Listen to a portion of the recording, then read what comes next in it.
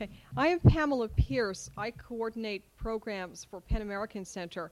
And it's a great pleasure for me to welcome you all to our office, to our event space, and to have another one of the events that we do with the Pen Writers in Exile USA. We have been doing events together for a number of years now. Each event gets better. Each time I work with Irina, I love it more, and I wish that everybody were like her. And each time we're all together, I feel that the warmth increases and some kind of understanding and exchange that is greater and greater takes place. I hope you enjoy the evening, and I hope afterward you will spend some time with us. We'll have a little reception at that end of the office, and we can all schmooze and have a drink together, okay? And Clara Györgyey is the next person.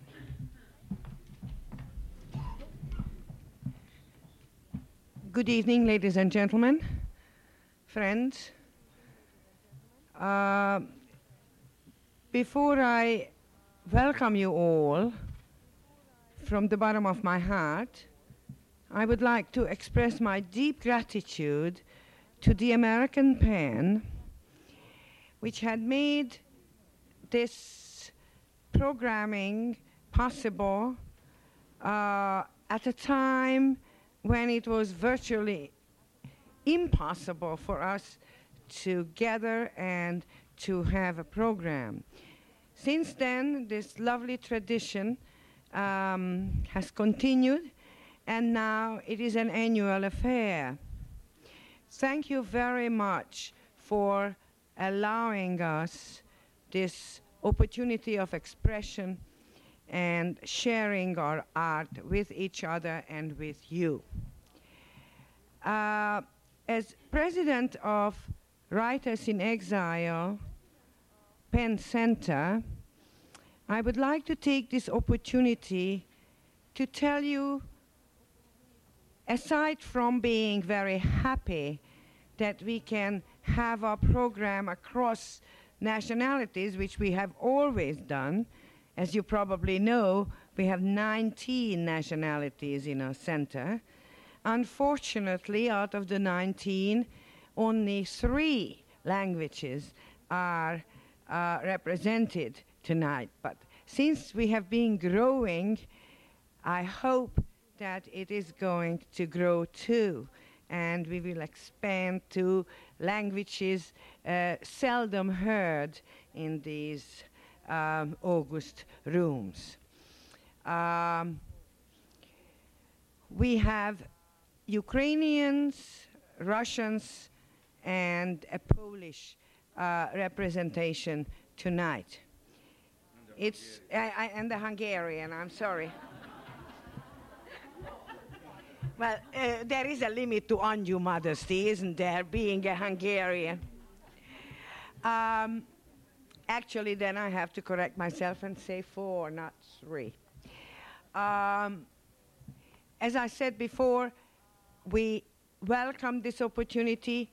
We would like to have more, but what I would like to say, most of all, you should give us more feedback, cooperate with the leadership, keep in touch with us so that we would know you better and could invite you to participate. It's up to you. Because we have very limited time, I don't want to continue any further, except that welcome you all, and I'm very happy you all came. Thank you very much.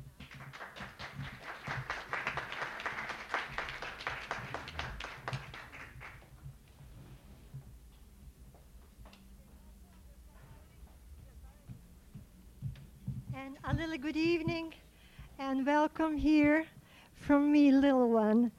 Our first writer is going to be Mr. Baránszky. As you see on our programs, we were trying to do alphabetically. So B is first, before D, and so on. So we welcome Mr. Baránszky-Jób László.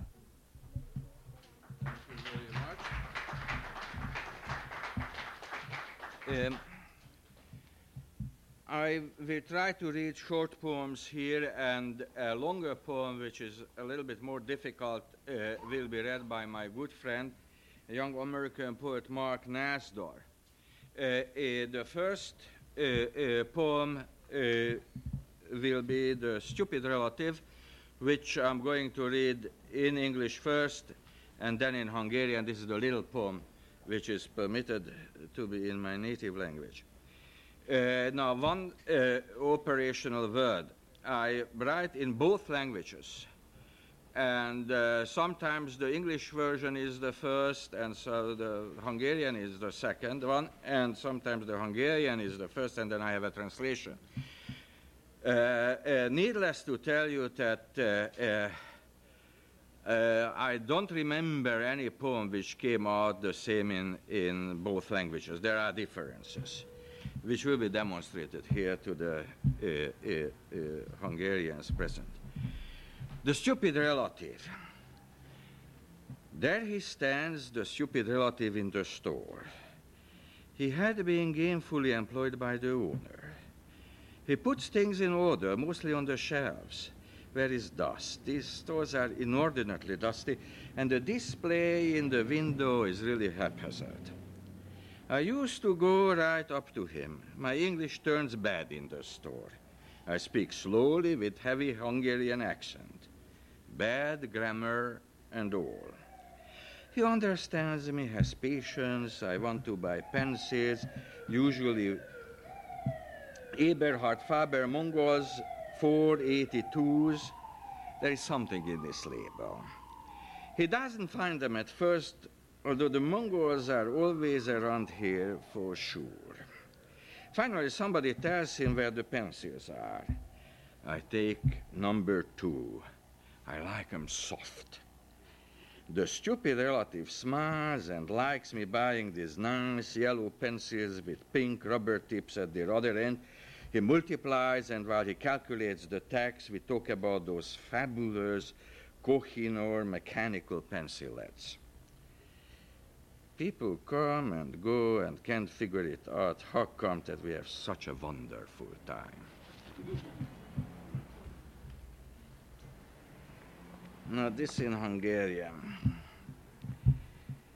És a pult mögött persze ott áll lelkem, a fogyatékos rokon, délutános Isten bizony évek óta rendbe rakja ezt, meg azt, odébb teszi, portorol a polcokon, ebben az üzletben mindig térdig gázolhatsz a porban, szinte lapátolni lehet a kirakat, meg tiszta csáléra áll. Egyenest hozzá szoktam fordulni rendszerint, mert hogy a boltban az angolom mindig elpicsul. Hebegek, iszonyú magyar al- és felhangokkal, sehogy sem egy hibás a mondatszerkezetem, szabadkozom, ő meg csak türelmesen hallgat, sejti ám, hogy mit akarok, ceruzákat szeretnék venni, többnyire 482-es Eberhard Faber mongolokat, van ebben a cégjelzésben valami. Sokáig nem találja őket. Pedig a mongolok mindig itt szoktak lúgni valahol, ebben az ember egészen biztos lehet. Végül is valaki megmondja neki, hogy hol vannak a ceruzák. A fogyatékos rokon meg mosolyog, imád engem, hogy ilyen szép, sárga ceruzákat veszek, aminek rózsaszín gumicici van a másik végén, szoroz és kiszámítja az adót. A világhírű Koh-i-Noor műszaki ceruzák grafitjáról beszélgettünk, a ceruzahegyekről. Jönnek, mennek az emberek, és sehogy se értik, hogy mi az Istennek örülünk annyira.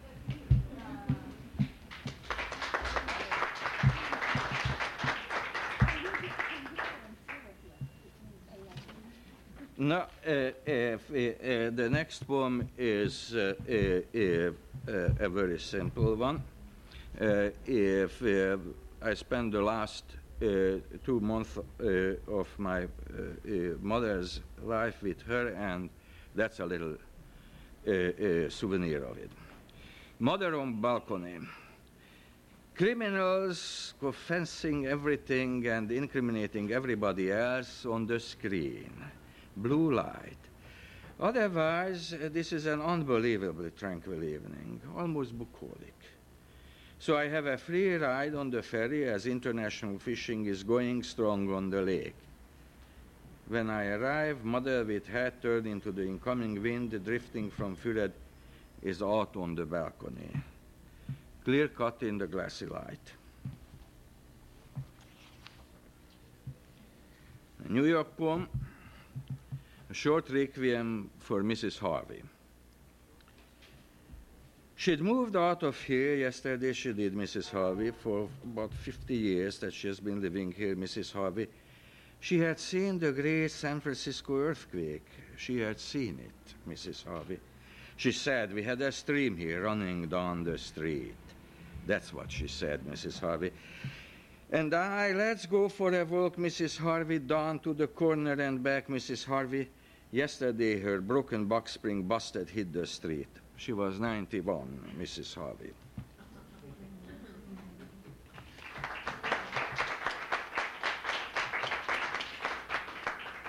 Now, here's a seasonal poem. Hi, Emil. A seasonal poem, Spring Haiku for Gregory. Spring is here, the little meter maid has finally returned. She's ticketing the cars beneath my open window.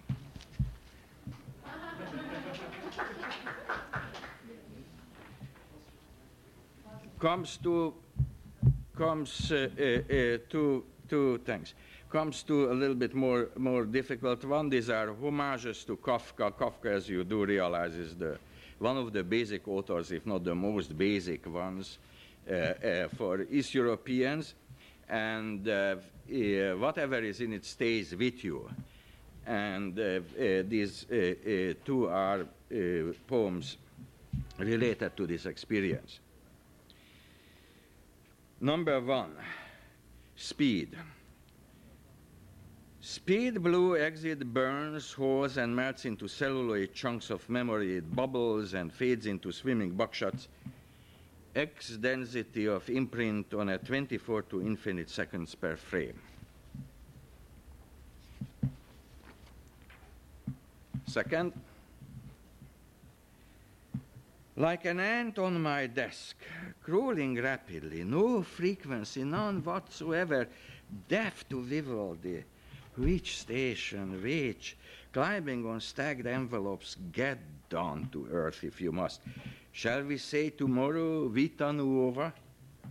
Rev it up. Mark, I'm afraid it's your turn.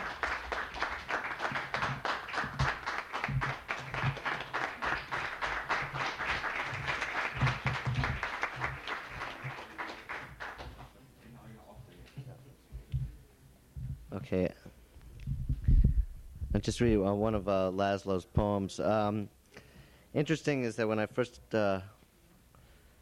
saw this poem, I had to spend 15 minutes berating him, because sometimes, since László writes in both Hungarian and English, I sometimes am not sure whether he's writing in English with Hungarian syntax, or the original Hungarian has an American syntax.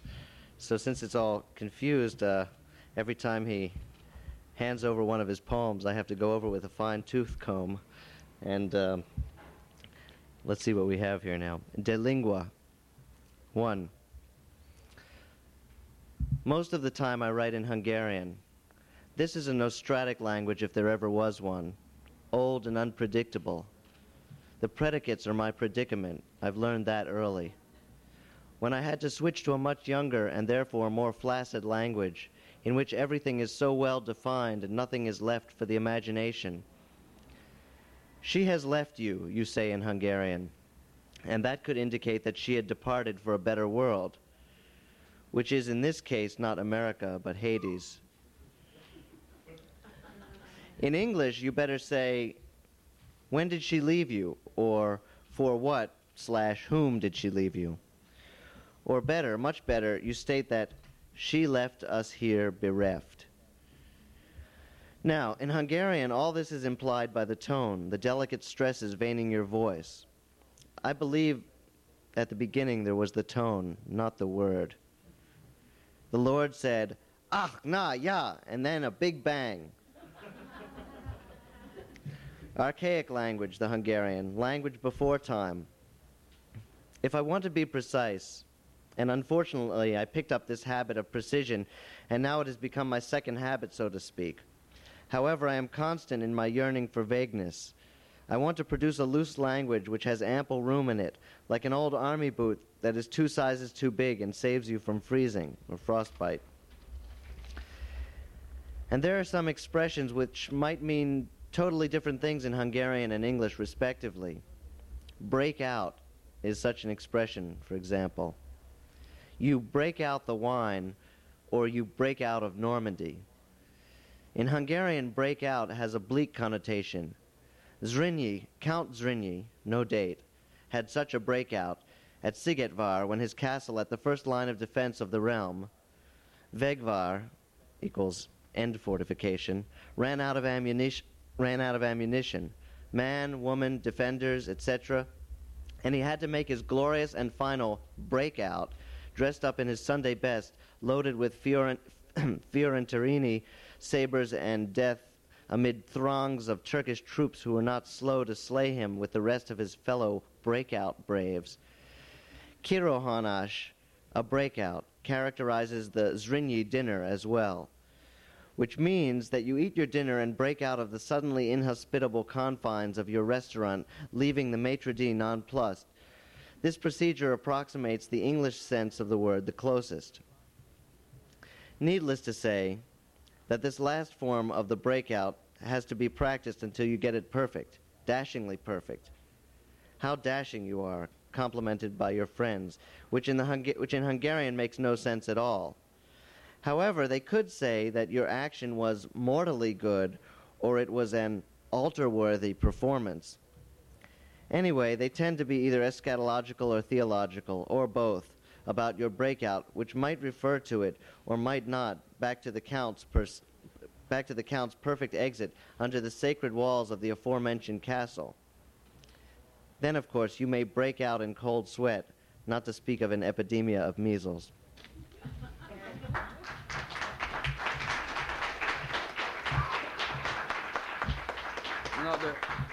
The last two one are one difficult one and one easy.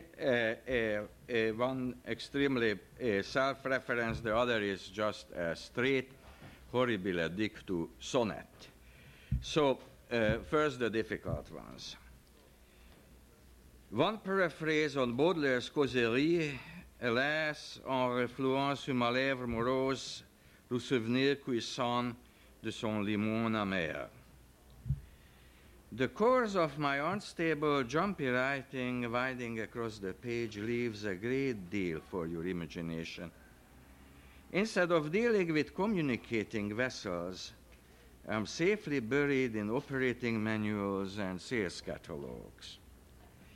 As I gain some momentum in my sticky comings and goings back and forth on the paper, I move like the light tongue of a grandfather clock on the fingerprinted glass of a French cabinet loaded with crystals. In other words, in the wake of my epiphragmatic excursion into that proverbial mud bath, it's the aftertaste of the deep-frozen television shows and self-service cabarets, multi-million years old and just recently excavated. And of course, and this is what I should have started out with at the outset, the taste of your nonchalantly denuded left breast that left me with an unshiftable imprint, which by now could be made truly whole only by posting, nailing it to the shingles of that cabin on the right pier, the summer schedules of the low and high tides. And here comes the sonnet. It's Zsebi's Christmas sonnet. Zsebi is my wife. That season, you say, here it comes again. No wonder the calendar with my fingerprints, ink spots, nitroglycerinous season sprints across my desk. Amen sounds the requiem. The dirige animam meam. And now it's time for the joy-bringing carols and the evergreen that never dies. What days and how many I have seen gathered to order, rain or shine, I'm counting now, although it's late to do that. My schedule spins on lathe or like this record wheel. The proof that you love me is in my hands' hesitant, feeble movement over the descending needle, barely touching here and there expectant grooves.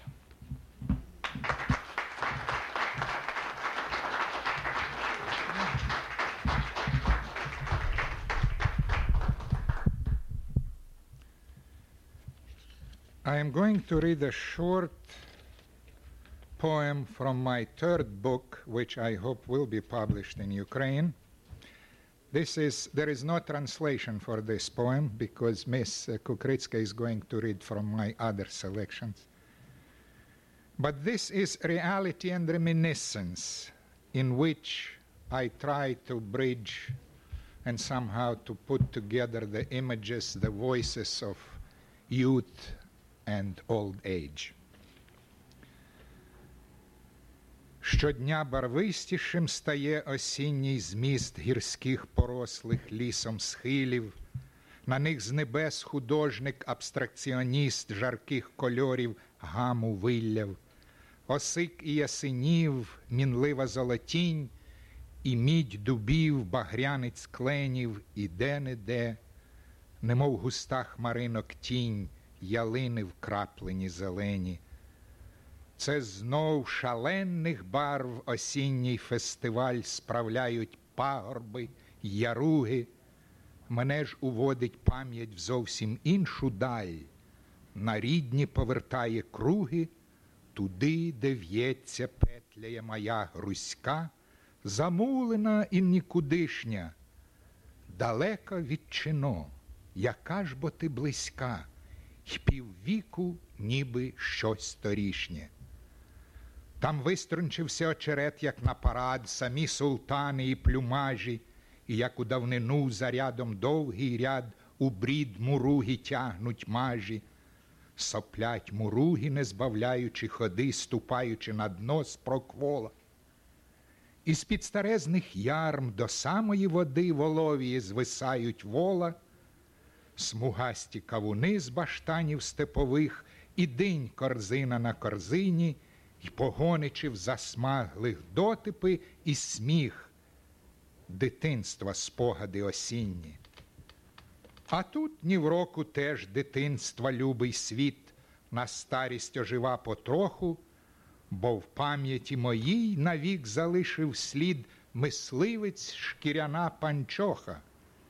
Це ж він мене в роки хлоп'ячі помагав Америки дива пізнати. І що ж на схилі віку? Древній томагавк і вігвам, музейні експонати.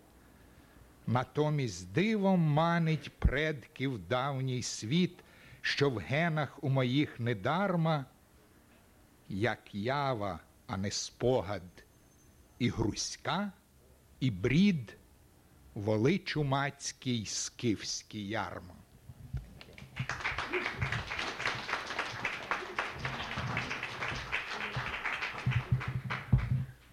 I shall read two short poems of Mr. Bilajiw first.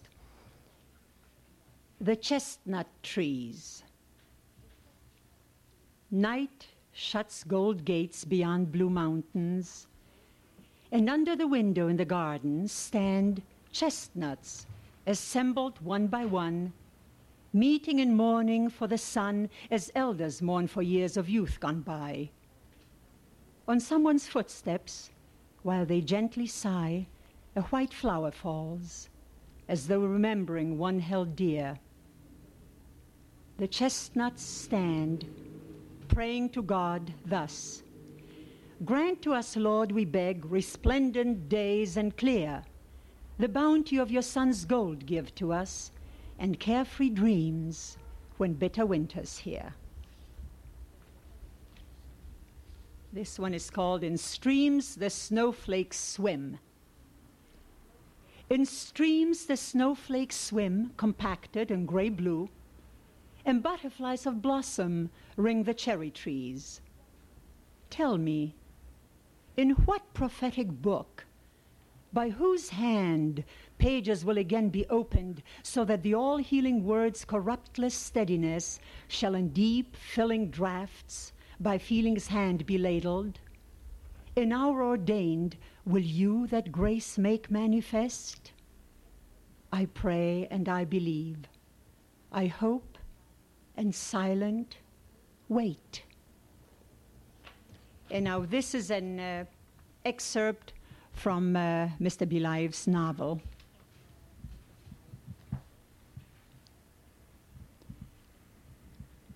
To the villagers of Bereka, both old and young, their sexton, Kuzma Reva, had always been Kuzma the Elder. He also had a nickname, Starling. By rights, they should have named him Nightingale, for he was the best male singer in their church choir. Starling started to sing as a young boy when the street name was already stuck on him by some witty playmate, for Kuzma's swarthiness and peculiar gait somehow resembled that of this bird.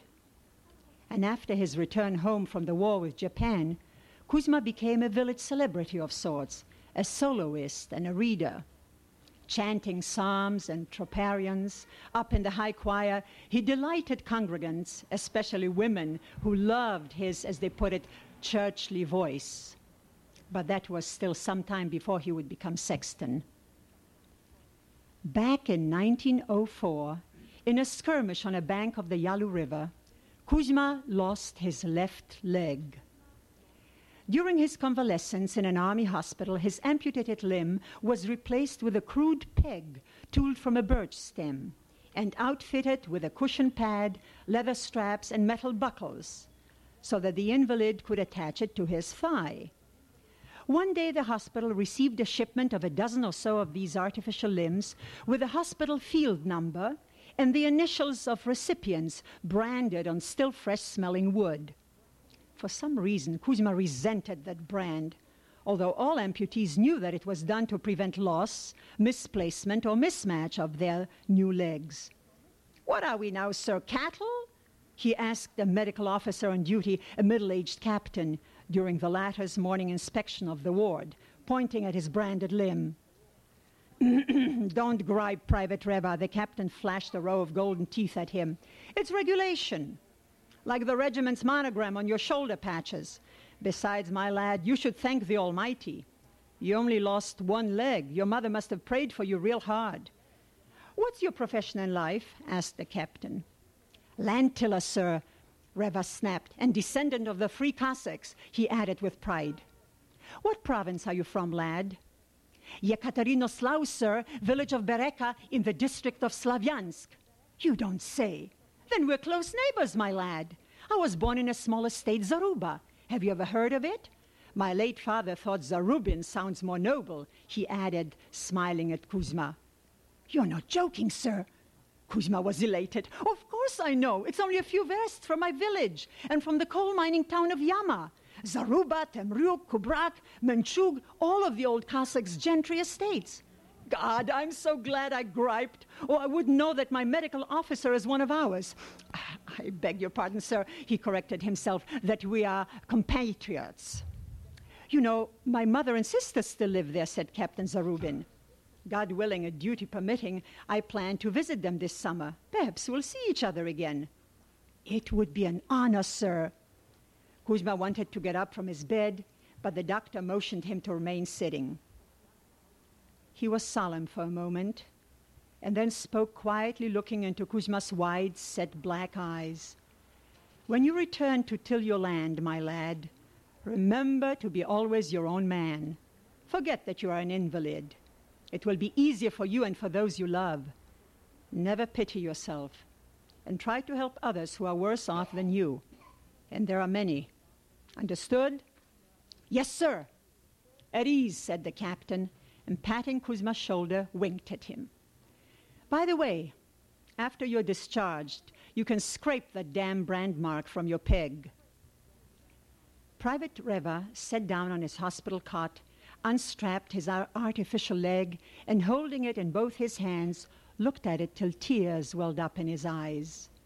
He wiped them off with the back of his hand, laid the limb carefully on the floor next to him, said his silent Our Father, Hail Mary, and King of Heaven, and swore that since for the rest of his life he had to depend on this simple substitute for his own lost leg, he had better take good care of it.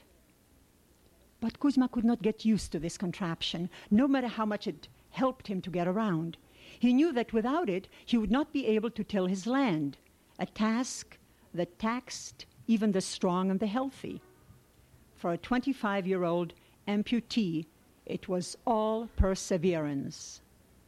The stump ached almost constantly, especially after a hard day out on the field or on damp, rainy days of autumn. For Kuzma, that ache became a kind of barometer.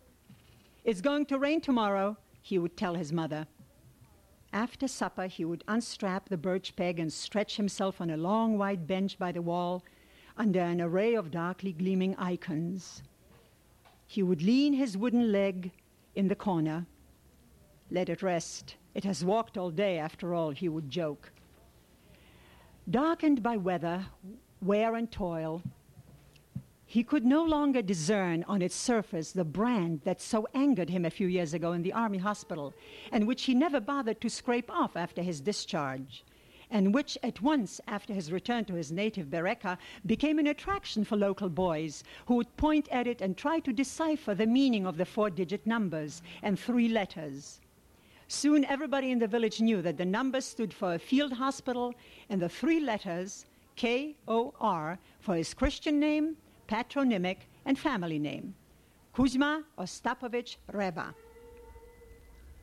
Often in the evening, as Kuzma was lying on the bench, his mother would arrange a soft pillow under his head and gently massage a knot of red scars where the boy's knee joint used to be before Japanese shrapnel and surgeon's saw ripped through it.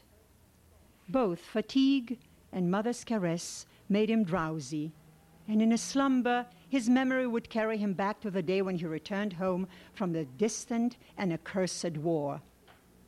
From the hospital, Kuzma had written a short letter to his parents stating that he was getting well. The army had notified them that he was wounded in action without stating the nature of his wound, and that he was given an award. Private Kuzma Reva, brave as he was, could not muster enough courage to let his parents know that as far as the army was concerned, he was a full invalid. As he thought more about it, staring at a blank piece of paper, Kuzma realized that it was not even lack of courage. It was his deep concern for the old folks back home. Until his return, the least he could do, after all, was to spare them the pain of knowing that their only son had been crippled for life. Ostap and Daria Reva were not blessed with many offspring. Their firstborn, a girl, died before reaching her first birthday. After her death, Daria, for 7 years, wore dark skirts and blouses and black shawls right until the day she gave birth to Kuzma. And even then, she eased her mourning only inasmuch that she allowed herself to wear a floral kerchief to the church services on Sundays and holidays. Shall I stop? Oh, it's not much longer, sorry. I cut it anyway.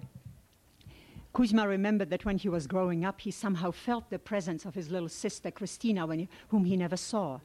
As a teenager, he sensed Christina's presence in his mother's unexpected and furtive tears, her long and silent prayers while kneeling before the icons.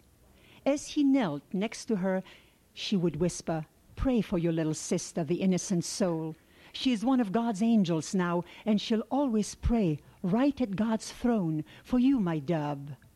And so he did, even while galloping on his chestnut gelding with his squadron in a dark charge against a Japanese rearguard, a heavy saber in his firm grip. Until his mind dissolved in the fiery flash and acrid smoke of a deafening explosion, he did not feel searing pain in his left leg, nor the death scream of his rearing horse. Regaining his consciousness in the hospital, moans of wounded in his ears and smell of iodoform in his nostrils, and looking incredulously at his missing leg, Kuzma attributed his survival to the intercession of the long-deceased infant, his heavenly sister, as much as to the prayers of his mother. And so instead of writing about the loss of his limb, he wrote in his letter about places he had been sent with his unit, so different from what he had seen before, Manchuria and Korea. "The natives have yellow skin, Mama, black hair and slanted eyes. It seems they all look alike. There are no blondes or redheads except for foreigners.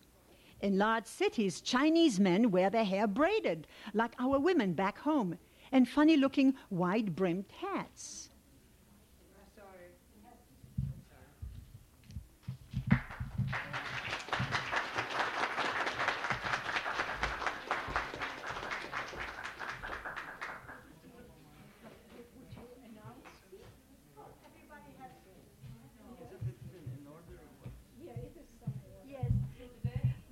Yes, of course, each of our writers is very interesting, but I'm too short. Shall I stand like this? Well, anyhow, Mrs. Deemer would like me to introduce her. And of course, she's our member, and she's going to be next, because she's D.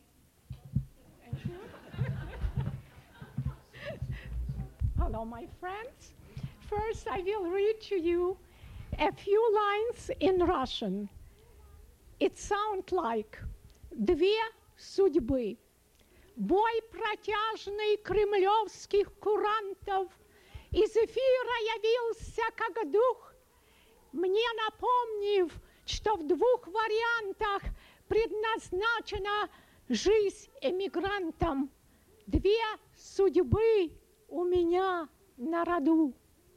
And now, the same thing in English. Oh boy, as I started to translate into English rhyme and into English rhythm and topic, I opened the can of worms. So, therefore, take courage and bear with me. This poem is typical. Oh, I am taller. This poem is typical to emigrant poetry by the radio. Two fates of the emigrants.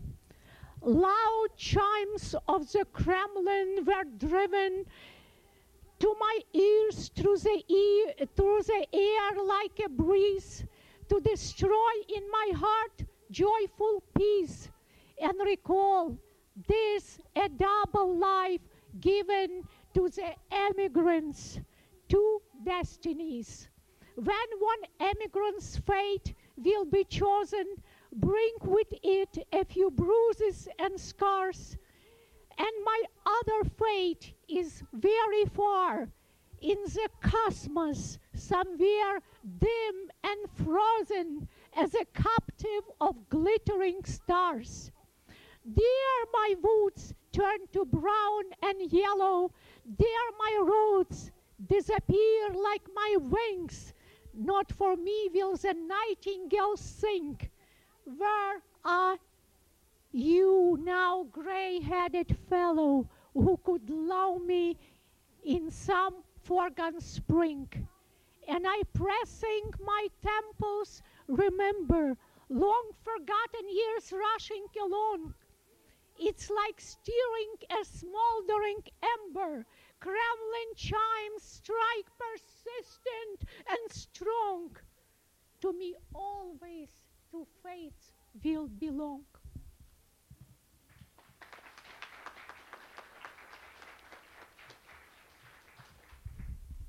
So we go again.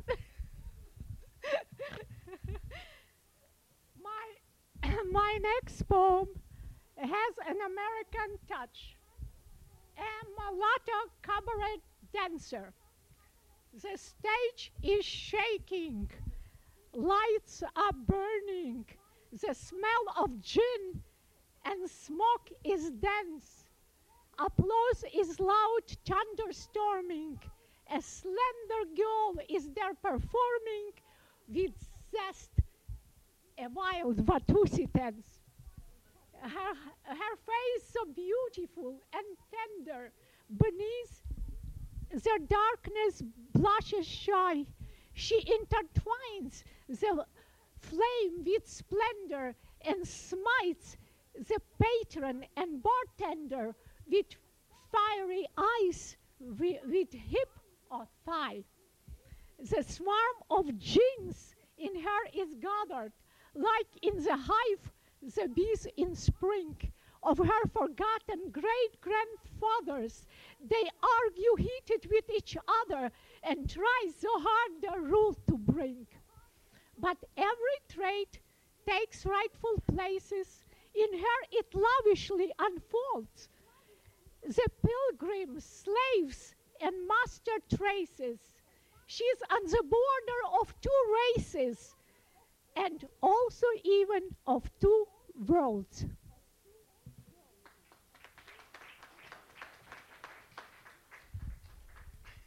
Yeah, I cannot do anything. It's going up and down. Oh, I grew a little bit.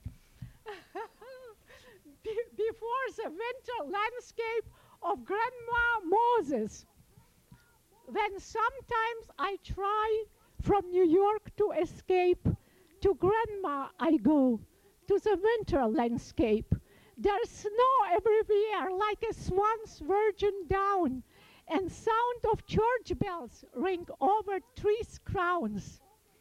It nice through the miniature hamlet to walk, there people awake, not by siren, by cock. The hedges and bushes, like menacing guards, won't grant me permission to enter the yards. The village behind me, and suddenly, swift, my feet blunder over the fluffy snowdrift, and silvery snowflakes whirl now through the air, when uphill I follow the trail of a hare. Before me the fir trees, they really amaze. With branches they tenderly will me embrace. Their calm and tranquility reign in the dale, in this unforgettable white fairy tale. And so great delight in my heart I uncork. America, it is not only New York.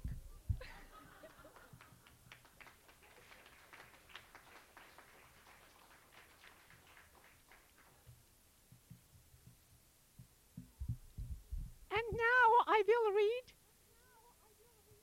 to you a short story. A short story, so don't read.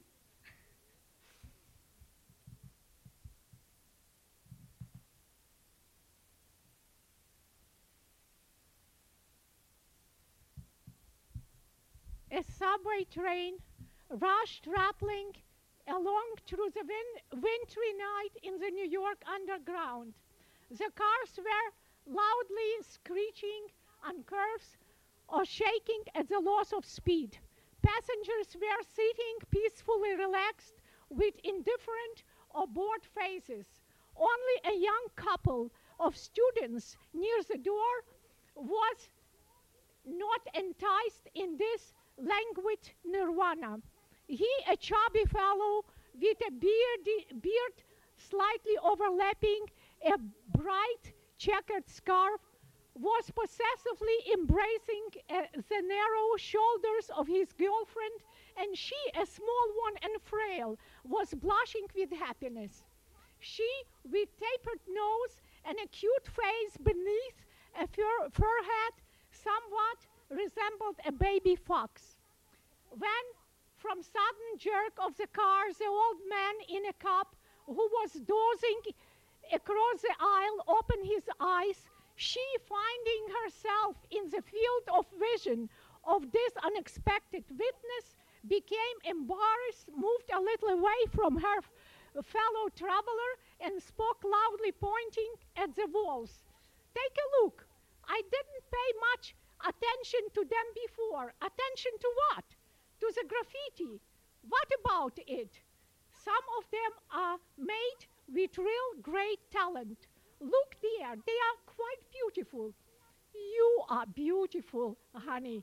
The fellow again pulled the girl closer to him and kissed her on her parted lips. She looked askance at the old man. He was submerged into drowsiness. At one of the stops, into car burst a young group in leather jackets, and the silence reigning until then was broken. Two black youths with shining chains around their necks tried to outshout each other, arguing about the advantages of the motorcycles of different makes. A short boy, apparently a Puerto Rican, wearing a single earring, was singing a Spanish tune, and a tall, blonde, hippie-type fellow with shaggy, shoulder-length hair was making faces and stamping in the twist. The passenger awoke immediately from their sleepiness. Their eyes turned alert and suspicious to the hoodlums, who started to bully the people. Nobody rebuffed them. The hippie stopped in front of the girl, stared at her evaluating, and with defiance flashing in his steely blue eyes, exclaimed, "Hey man, what a pretty chick the bearded guy has. She's a doll. Hello, baby." Laughing, he patted her on the head. The frightened girl clung even closer against her escort. "Leave her alone, beat it," sternly shouted the student at the tormentor. The hippie moved away. This incident would have a happy ending if the Puerto Rican wouldn't intervene. "And you, pal, what's the matter with you? You right away got scared and put your tail between your legs." He castigated his friend. "What a hero, a real tough guy."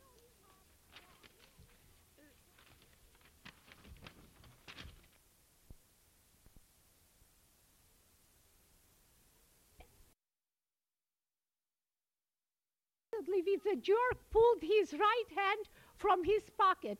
Something clicked. In his hand flashed the blade of a knife. "Go ahead, tell me now to beat it." He stepped closer to the couple. The student repeated, "Leave her alone, get out of here." This time in his voice it was possible to detect uncertainty. Yeah, well, all right, can I read just the end? All right. I timed at home, it was 12 minutes and 30 seconds. I don't know. What? There passed only a few minutes. Well, you would not know. Well, okay. The boyfriend actually went to the end of the car. He was afraid of these hoodlums and so far. Now, the girl didn't turn with complaint to the cops when they came in. She was very confused, as if in her mind some gap formed. Other passenger kept morosely silent also. The boyfriend returned to the girl, who was still in a stupor. He started heartily and guiltily to whisper something into her ear. She appeared not to hear him. At the next stop, the girl, without even a glance at her companion, rushed headlong out onto the platform. Her boyfriend had no time to follow. Her eyes were full of tears. It was not yet her station, but she couldn't stay any longer in that same car with the people who didn't come to her defense and with the coward who was claiming her love. And afterwards, every time she sees graffiti, in her mind emerges a subway car, a gang of hoodlums, and memories about her first love, which so unexpectedly ended on that frosty winter evening.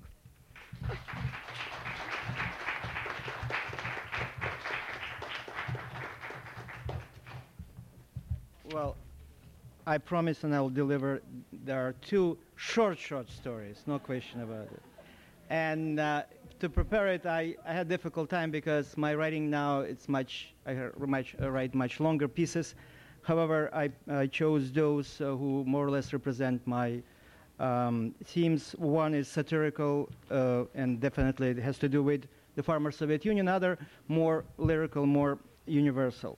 So the first story is called The List.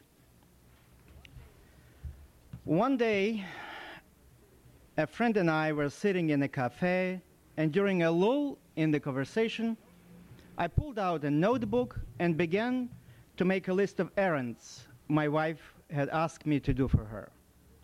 "What are you writing?" "What list is this?" asked my friend, trying to look over my shoulder. It's nothing, I replied. I think you're trying to put something over on me. My friend moved closer. What's the list for? He asked, winking. For nothing. Put my name down. Don't be a jerk. Emil, he pleaded, come on, put my name down. Leave me alone. So that's the way it is, he said furiously. When you want something, you come to me. But when I ask you to put me on your list, it's another story. Will you cut it out? I snapped. Stop bugging me about the damn list. What's happening, comrades? Inquired an elderly citizen who had stopped at our table. What list is this? It's not a list, I retorted. Understood, said the citizen coyly. My name is Glosky. Put it down. To get rid of him, I scribbled something on the page. Thank you, said Glosky. When do we come in to check on our names? Tomorrow morning, at 6:30. I said the first thing that came to my mind. Thank you, said Glosky, taking his leave. Before he was out of sight, 2 more people came up and demanded that their names be added to the list. I wrote them down, then nonchalantly leaned my elbow on the open notebook. Emil, screamed my friend, who was turning green. What are you doing? Why are you torturing me? Please, as a friend, please, put my name down. No, I won't. At that moment, a heavy-set man came up to our table and began to pull the notebook from underneath my elbow. Give it to me, he said. My handwriting is neater. This portly fellow sat down in a corner of the cafe and added his own name and those of 2 girls he knew. Glosky appeared again. Excuse me, he said, can I put my wife on the list? No, I answered firmly. Why not? We have different last names. In that case, it's okay. Glosky grinned broadly and skipped over to the heavy-set man, around whom a crowd was rapidly growing. When the pages of my small notebook were filled, someone got a piece of wrapping paper at the counter and used it to continue the list. I will never forgive you for this, screamed my friend, looking back toward me as he pushed toward the crowd. His perspiring face bore a tragic expression. Just then, the heavy-set man announced, we have 200 names. No more. That's all we can take. Write me down, my friend begged as he finally reached the list maker. Somebody may drop out. I suppose we could keep going, the heavy-set man agreed, but then we'll have to start checking in at 5 in the morning. There will be more dropouts that way, you know? Glosky reappeared. Can I enter my wife's sister? She has the same last name as her husband. Where is she registered? I asked. In Moscow. Go ahead, I nodded. Soon, someone started another list. Then a third one was begun. People argued over which list was valid. Could I see your palms, please? Asked an old man, pulling the stub of an indelible pencil from a toothbrush container in his pocket. We will mark your number on the palm of your hand. Experience has shown that this is the best way to keep track of the line. Why there? Said Glosky, extending his palm for marking. Sometimes palms perspire from nerves, you know? Because it's a good spot, said the old man, clenching his fist. No one will see your number and steal it. It was drizzling when I finally left the cafe. A long line of people stretched from the entrance and continued around the corner. Thank you. Among those waiting were an old woman knitting a sweater in a feeble light of the street lamp, 2 young men playing a serious chess game on a portable board, and a substantial-looking citizen who sat on a folding chair while reading a magazine. A terrible thought rushed through my mind. What if this is all for real? Oh my God, I slapped myself on the forehead. My name is not any of these lists. I turned right down to street cafe. Citizen, I screamed, who is last in the line?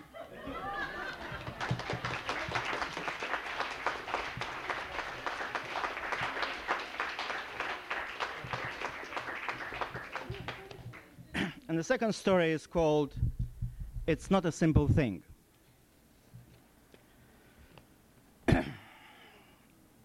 Why do you look at me, young man? You're probably wondering how come on a Sunday an old man is sitting in a cemetery wearing a big cap, hurrying nowhere and waving his foot back and forth. Yes, young man, it's strange. I'm surprised too. You remind me so much of myself some 60 years ago. Why have such an impression? Because I see that you are unhappy because you aren't in love with anyone. But do you understand this? You are introduced to a young girl and, well, you don't like her too much. You respect her, yes, but you don't love her, at least not the way we all want love when we're young. Well, you don't love her. But how do you say such things? It's not so simple. You're delaying it and delaying it. Well, you say, I'll tell her the day after tomorrow. Okay, I'll tell her on Sunday. I'll do it after the concert in the city park. In short, you're dragging it out for such a long time that you learn from your parents that you're engaged. But you're an honest man. You want her to know that you, well, don't love her. Now you vow to yourself that right before the marriage date, you won't be such a rag anymore, and you'll tell her all. But it's not such a simple thing to tell a girl that you don't love her. Okay, you decide. I'll get married. And then inevitably, when there is no love, quarrels and fights will start and we'll get divorced. And that will be the end of the whole story. But imagine yourself a crazy thing. You get married, you wait for quarrels, but there are none. None and none. You simply have not a thing to nag about. Well, finally you as an honest man open your mouth to tell her, excuse me, my dear, but I don't love you. But you only open your mouth. It was she who had the say. We have to wait with that new sofa. We are going to have a baby. A baby? A new thing now, a baby? Now try to tell her what you are going to tell when she's already breastfeeding the baby. Tell her such a thing and her milk will dry up.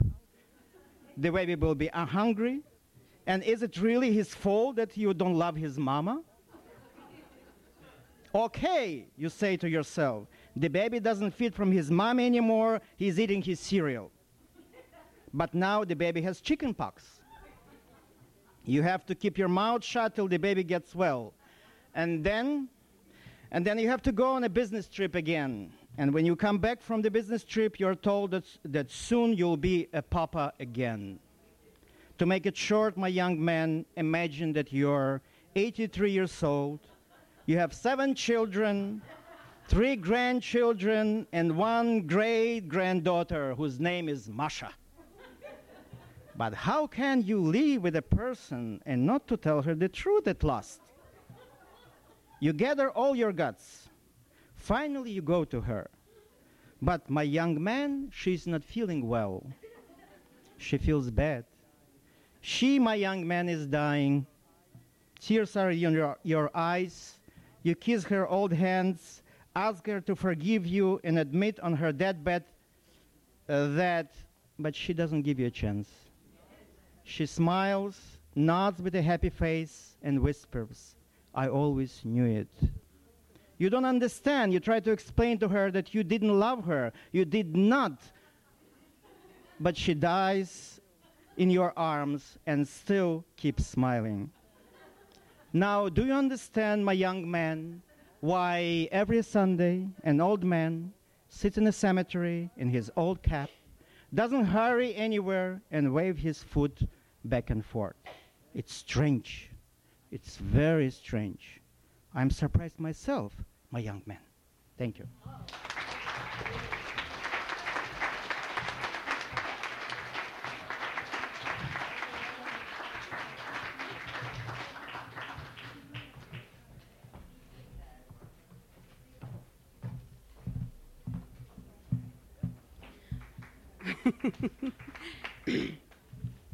My name is Anna Frajlich, and I will read short poems. I don't have short story. On a cellar, apples and poets. And in our cellar also, apples smelled of a garden. Yet how to describe it when so many poets have written about that cellar and about the smell of those apples? Who knows if there was just one such cellar under the land of their childhood? Or if each winter apples smelled the same for all? And were there staples and padlocks in those cellars, just like in ours? In the garden left by the Germans, almost like in the garden of Hesperides, grew golden renettes and funny Jonathans with one red cheek. They had to be picked carefully from the branch, wrapped in newspapers and wood shavings, placed delicately in baskets, but it was well worth the effort, for it's not in cellars that they smell now, but in the songs of poets, artfully arranged by them on the silver trays of verses. And I'll read the same in Polish, which is the language in which I write. The translations are all except two were done by Regina Groll-Prokopczyk, who is also a member of our chapter. O piwnicy, jabłkach i poetach. A w naszej piwnicy także jabłka pachniały ogrodem. Ale jak to opisać, skoro tylu poetów pisało o tej piwnicy i o tych jabłek zapachu? Kto wie, czy to tylko jedna taka piwnica pod krajem lat ich dziecinnych? Czy każdej zimy tak samo jabłka dla wszystkich pachniały? I czy był skobel i kłódka w tamtych piwnicach, jak w naszej? A w poniemieckich ogrodach, prawie jak w hesperyjskich, rosły złote renety i śmieszne zajęcze główki z jednym policzkiem czerwonym. Trzeba je było ostrożnym ruchem z gałęzi zrywać, troskliwie w koszach układać, w gazetę otulać i wióry. I warto było się trudzić, bo pachną już nie w piwnicach, ale w wierszach poetów ułożone misternie na srebrnych tacach wersetów.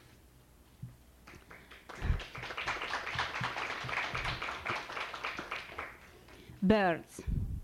Scattering crumbs of her daily bread, my saddened mother feeds forest birds. And orioles, starlings, or titmice don't even suspect that mother is also a migrating bird. Nests woven, nests built, along her path she spreads like seed.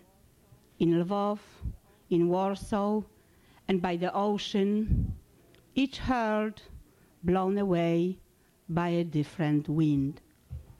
From my mother's hand, eat thrushes, eat. And one more poem about mother. Beautiful is my mother. Beautiful is my mother.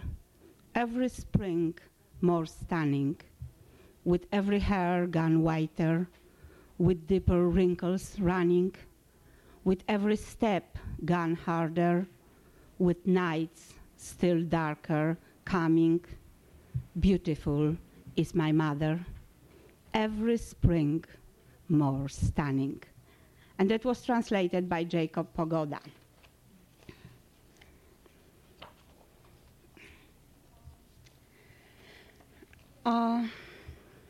This year marks the centennial of the birth of Bruno Schulz and also the 50th anniversary of his death at the hand of the Gestapo men in Drohobycz. Bruno Schulz was a very prominent Polish writer.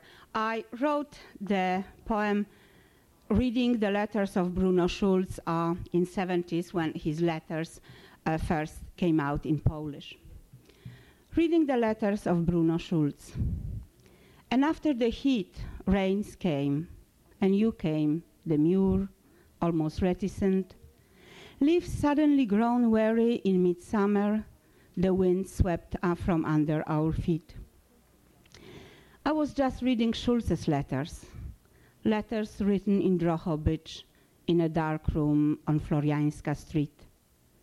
Burned letters to a woman, burned. Somewhere buried letters to friends, somewhere buried. He was so frail, one bullet was too much for that death. Perhaps weary in midsummer, leaves fall in Drohobycz, and cinnamon diffuses a death scent.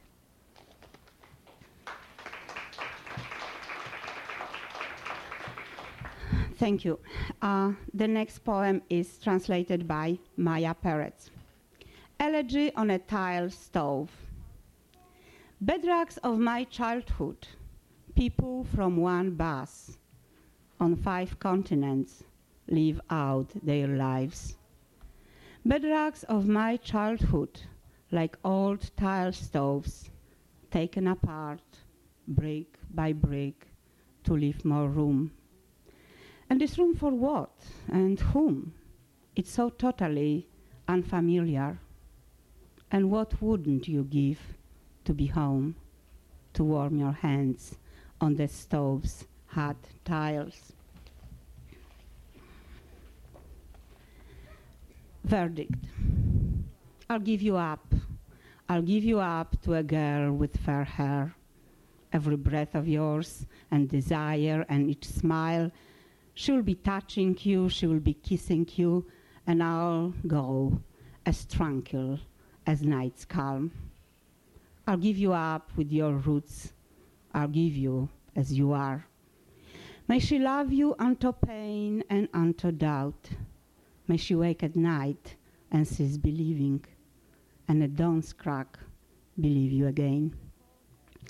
May she watch you from the corner, how easily you let things slip your mind. May she be truly pleased that other girls like you.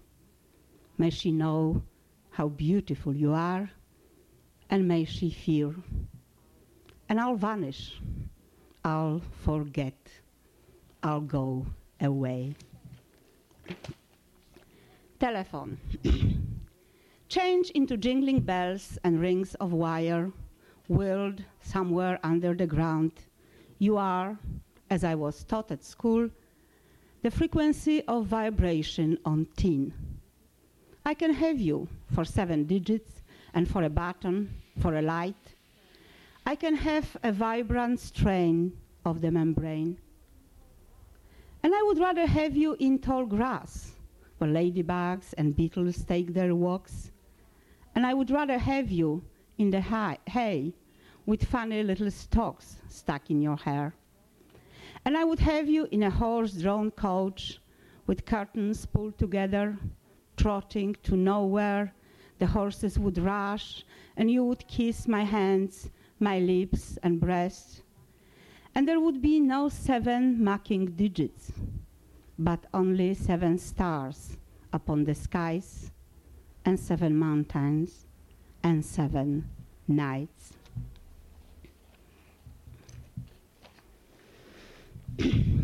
Untitled. The streets are still warm by my thoughts of you, and the sidewalks are swarming as if an expectation that you will come to meet me today. Roses in various hues glow in flower beds and against walls. They don't last, you said of them last spring, but they still blossom and blossom when we stroll past them, you with your autumnal cold, I with my fear that all shall pass. And the last poem, A Chilly Night.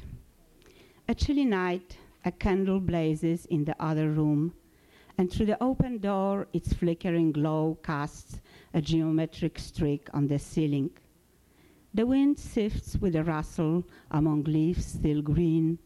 It's almost dawn, and the sky has this quaint degree of brightness which barely traces the contours without casting light. The night is chilly. The siren sounds off far away and doesn't even dab the slumber of the sleeping. Together we are enclosed. It's only our dream that's separate. I am dreaming a strange poem, both long and difficult, one that even a critic won't grasp all at once. A poem which sometimes for years lies undisturbed as sunken ships lie at the bottom of distant seas. They hold silver cups and trays, emeralds in fancy chests.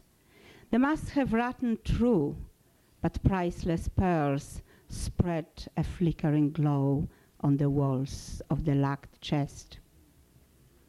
Such a poem I dream on this night, autumnal and holy, between the candle and chill, between dawn and the wind, between waking and sleep.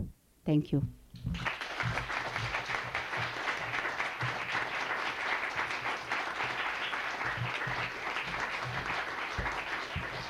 Thank you very much.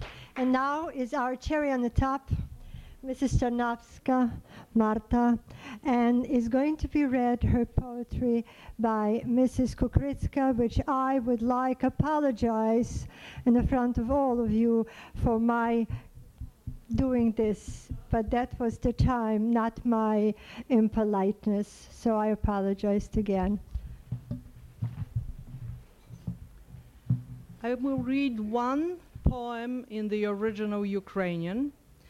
It has a German title to it, Das ewig Weibliche, which is a phrase taken from Goethe's Faust, and it means the eternally feminine. Ja, земля, сповнена ласк, щедра своїм багатством, тепло моє життєдайне. Черпай із нього, мов воду цілющу, мужність, силу, радість життя. Я земля, ти спраглий, я можу тебе напоїти. Ти голодний, я накормлю. Ти самотній, я зігрію теплом свого тіла. Я земля, тепло моє життєдайне, не власне, позичене. Я вся у полоні сонця, я насичена сонцем, я ним щедра. Я земля, та без сонця я мертвий камінь, вигаслий місяць, попіл прагнень, що його не заплітнеш більше новим життям. Я земля, тепло моє життєдайне, я щедра, не забирайте тільки в мене сонця.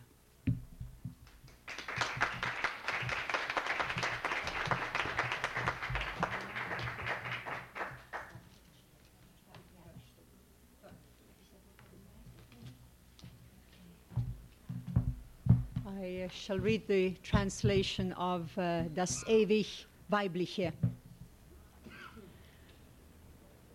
I am the earth, full of blessings, generous with my riches. My warmth is a life-giving one.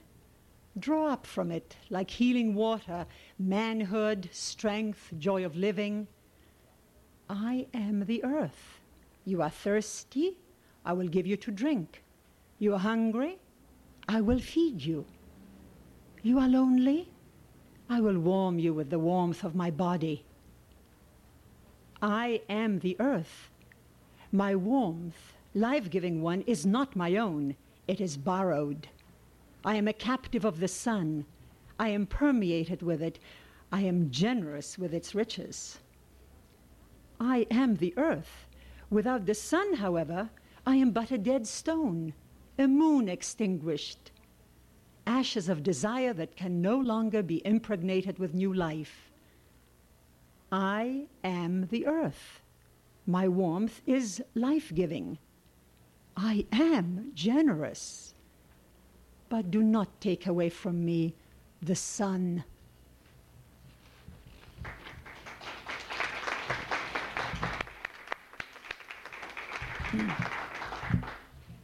The next one is, in my life too there was a Babin Yar. In my life too there was a Babin Yar. They came in rows of 8 along the street, men, women, children, young and old, and overhead a most peculiar sound, 100 grievances, a stifled cry. A gray-haired man stood tall, his shirt untied, his head raised high. He walked ahead in front. Our neighbor, Goldberg, known to all. He's not a rabbi, only a physician. He's a musician, loves philosophy.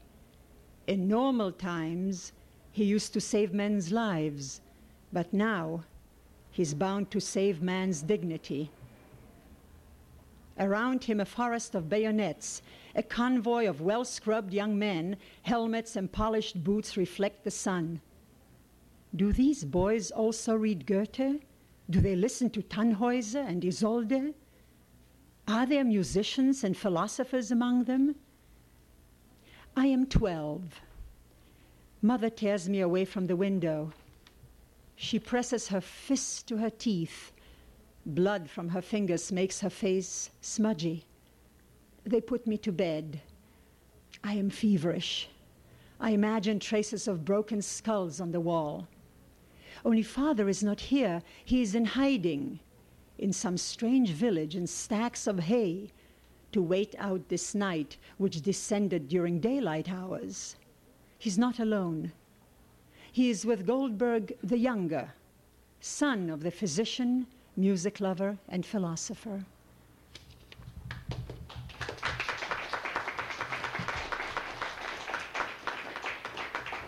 A black cat. A black cat has crossed my way. Not a Baudelairean cat guarding cosmic mystery in his eyes. Not an ingratiating kitten in search of cuddling. A wild black cat bursts from the jungle of the unconscious. It frightens and tempts me into an abyss, like a prophecy of old superstition.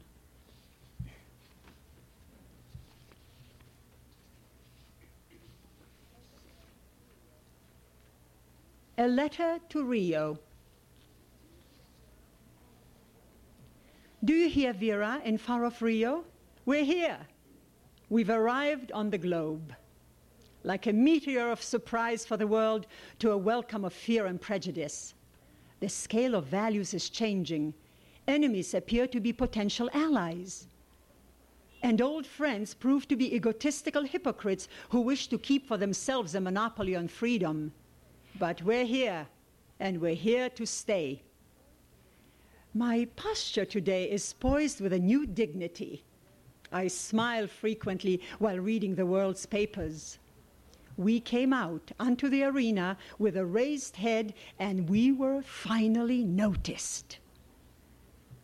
What happiness to be alive to see this miracle, when the dream of doomed generations becomes a daily reality, when no longer the blood of revolutionaries, but the reasonable intellect of statesmen, not the fury of destroyers, but a steady toil of reformers, are building a real tomorrow. We're here, and we're here to stay. We shall no longer be denied. Let's raise our champagne glasses, Vera, to our future. Cheers!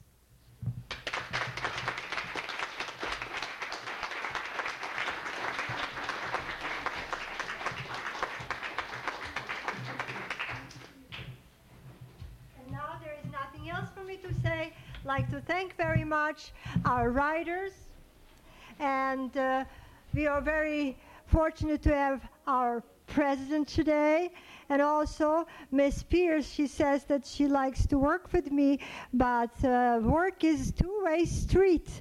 So without Miss Pierce, wouldn't be such a nice evening too. Thank you very much for your attendance.